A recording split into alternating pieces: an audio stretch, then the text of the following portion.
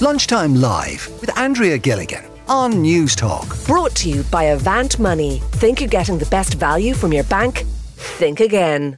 I'm joined today by Derry and Sally-Ann Clark, of course, very well known to many of you out there, because Derry and Sally-Ann tragically lost their son, their 16-year-old son Andrew, 10 years ago. And they're with me this afternoon to talk about living and dealing with grief and how grief can change over the years and the coping mechanisms that many people use to try and get through the very, very tough days. And both of them are with me here on the programme today, and you're very welcome.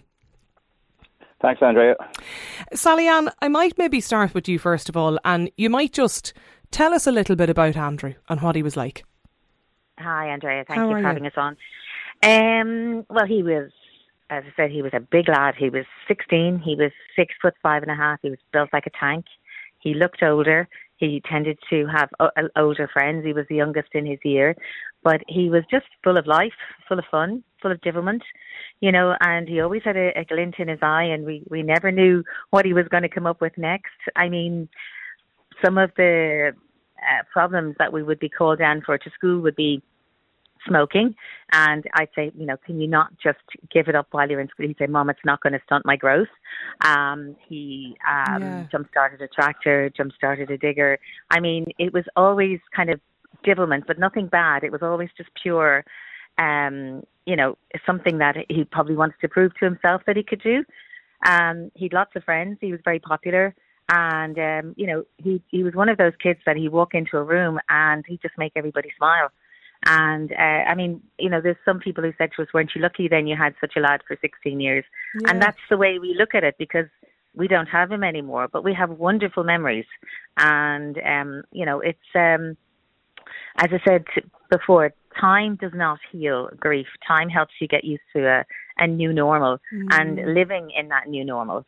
And it's, you know, and the good thing that we found was, well, not so good, but we've met other people that have lost children, and at least you're able to talk about how they feel and how you feel. And the fact that you're able to talk about your child with them, they understand. They know that there's not everybody you can have a conversation with when somebody's not here anymore. No. And, you know, again, we're all part of a club that we did not join, or we did not opt to join. The other side of it is that when people ask you, we'll always have two children. You know, no matter what anybody says, but one of them's living here on earth and the other one's not. Yeah. And it's when people ask how he died, we tend to say he died tragically.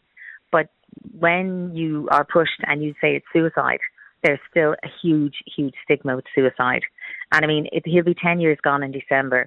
And with everything and all the awareness that's out there, unfortunately, it's still a huge problem with young men. And it's a problem with young women, but, you know, young men in particular. And we do feel, now we did get involved with a few charities over the years, and we do feel there should be a schools program. There should be something to teach these kids that it's a, you know, permanent solution to a temporary problem, and that there's nothing out there that you can't help them fix. That stigma, Sally-Ann, that you mentioned, like Derry, did you find, you know, when you cast your mind back to the time, like, did you very much feel that at the time, or was it over the last 10 years you felt you know, the stigma that Sally-Ann felt? Yeah, well, you know? I mean, we grew up in a time where suicide was, you know, a sinful act. You know, the church didn't recognise suicide in the old days at all. So definitely, I do agree, Sally-Ann, there's definitely a stigma and still there. It's difficult to live with it.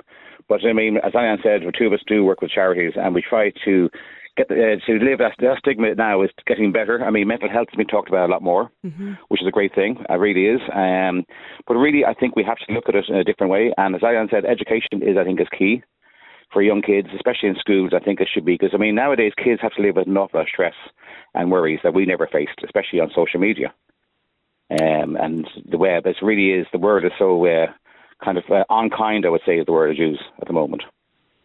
The going back to work in the aftermath of Andrew's passing 10 years ago, Sally-Ann, like, was that something you experienced? Because you were obviously in the restaurant in Lecrivan at the time, like, when customers would come in or people that knew you, you know, that knew you both or were regulars in the restaurant, like, Was the stigma, was it that prevalent, did you feel like, and was it something that people would just avoid talking about? Some people avoided it. Unfortunately, for the first 6 to 10 months, business went off a cliff because people didn't know how to approach us, didn't know how to say anything. The people who had lost children that we never knew had lost children came in to support us and said, well, actually, we lost a child. And these were people that we would have known for 20 years or more, and we never knew that they'd lost a child. And they felt it a comfortable place that they could tell us about their loss. Whereas before we lost a child, we didn't know that other child that they had lost existed. So it was a strange time insofar as these people that we would have been customers anyway felt they could share it with us, whereas they didn't obviously feel comfortable sharing it with us before. Other people felt that they couldn't come in and celebrate whatever their celebration was because they felt we were in the depths of grief. And obviously that was the time when we needed the most. I know. But work for us was a huge refuge because we had 40 people depending on us for a job. And we felt that they had been with us beforehand and they were our refuge. They were our bubble. They protected us and Sarah May because she was working with us. And they knew what we were going through and they were there for us too. So it was that knowing, that comfort, that safety blanket. Going back to work was the best thing we could have ever done.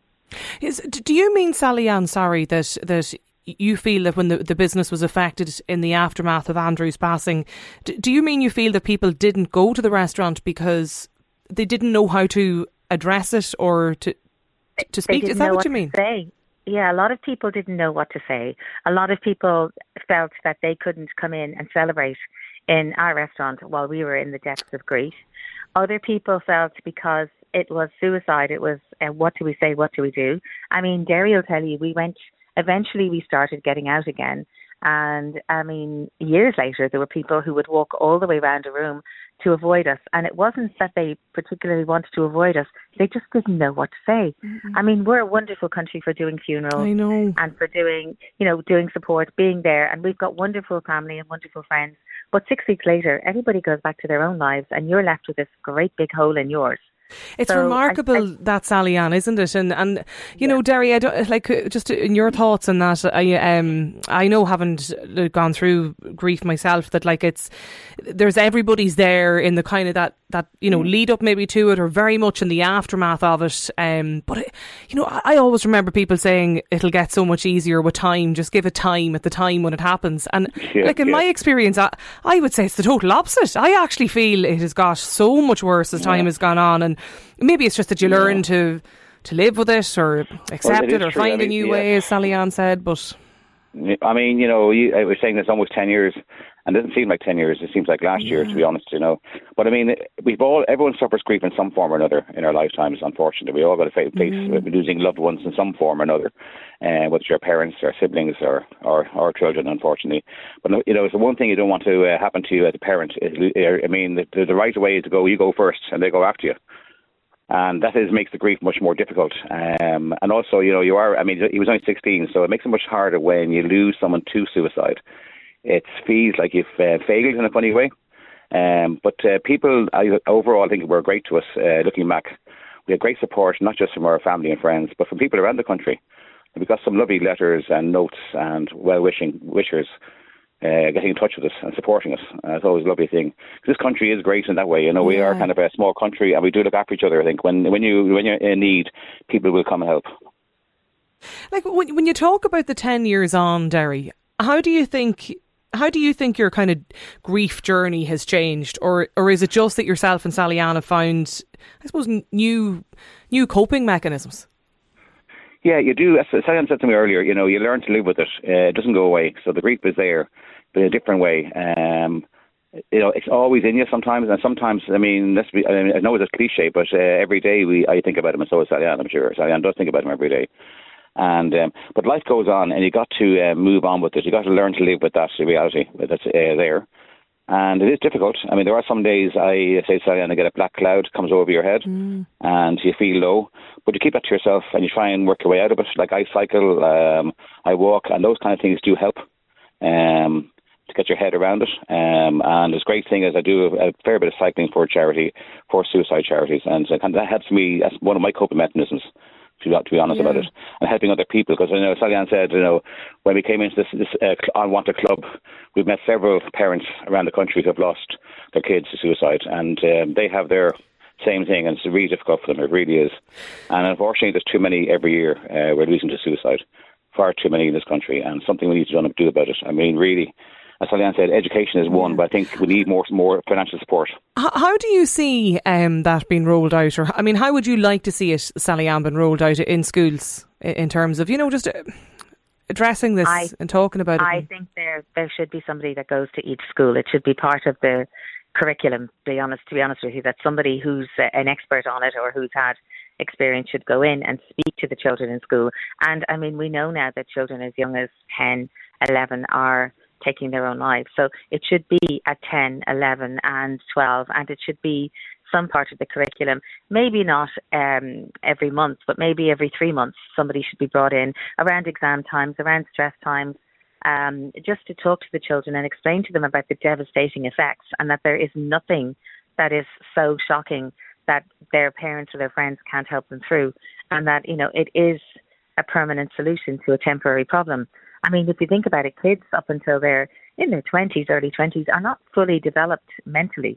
And I mean, I've got a good pal who described it as a mental heart attack, that it was something that Andrew did, and that it's we watched a documentary years ago about all the people who that survived jumping off the Golden Gate Bridge in San Francisco. And 9 out of 10 of them regretted it the minute they jumped. And some of them lived with horrific injuries, but they were still delighted they were here.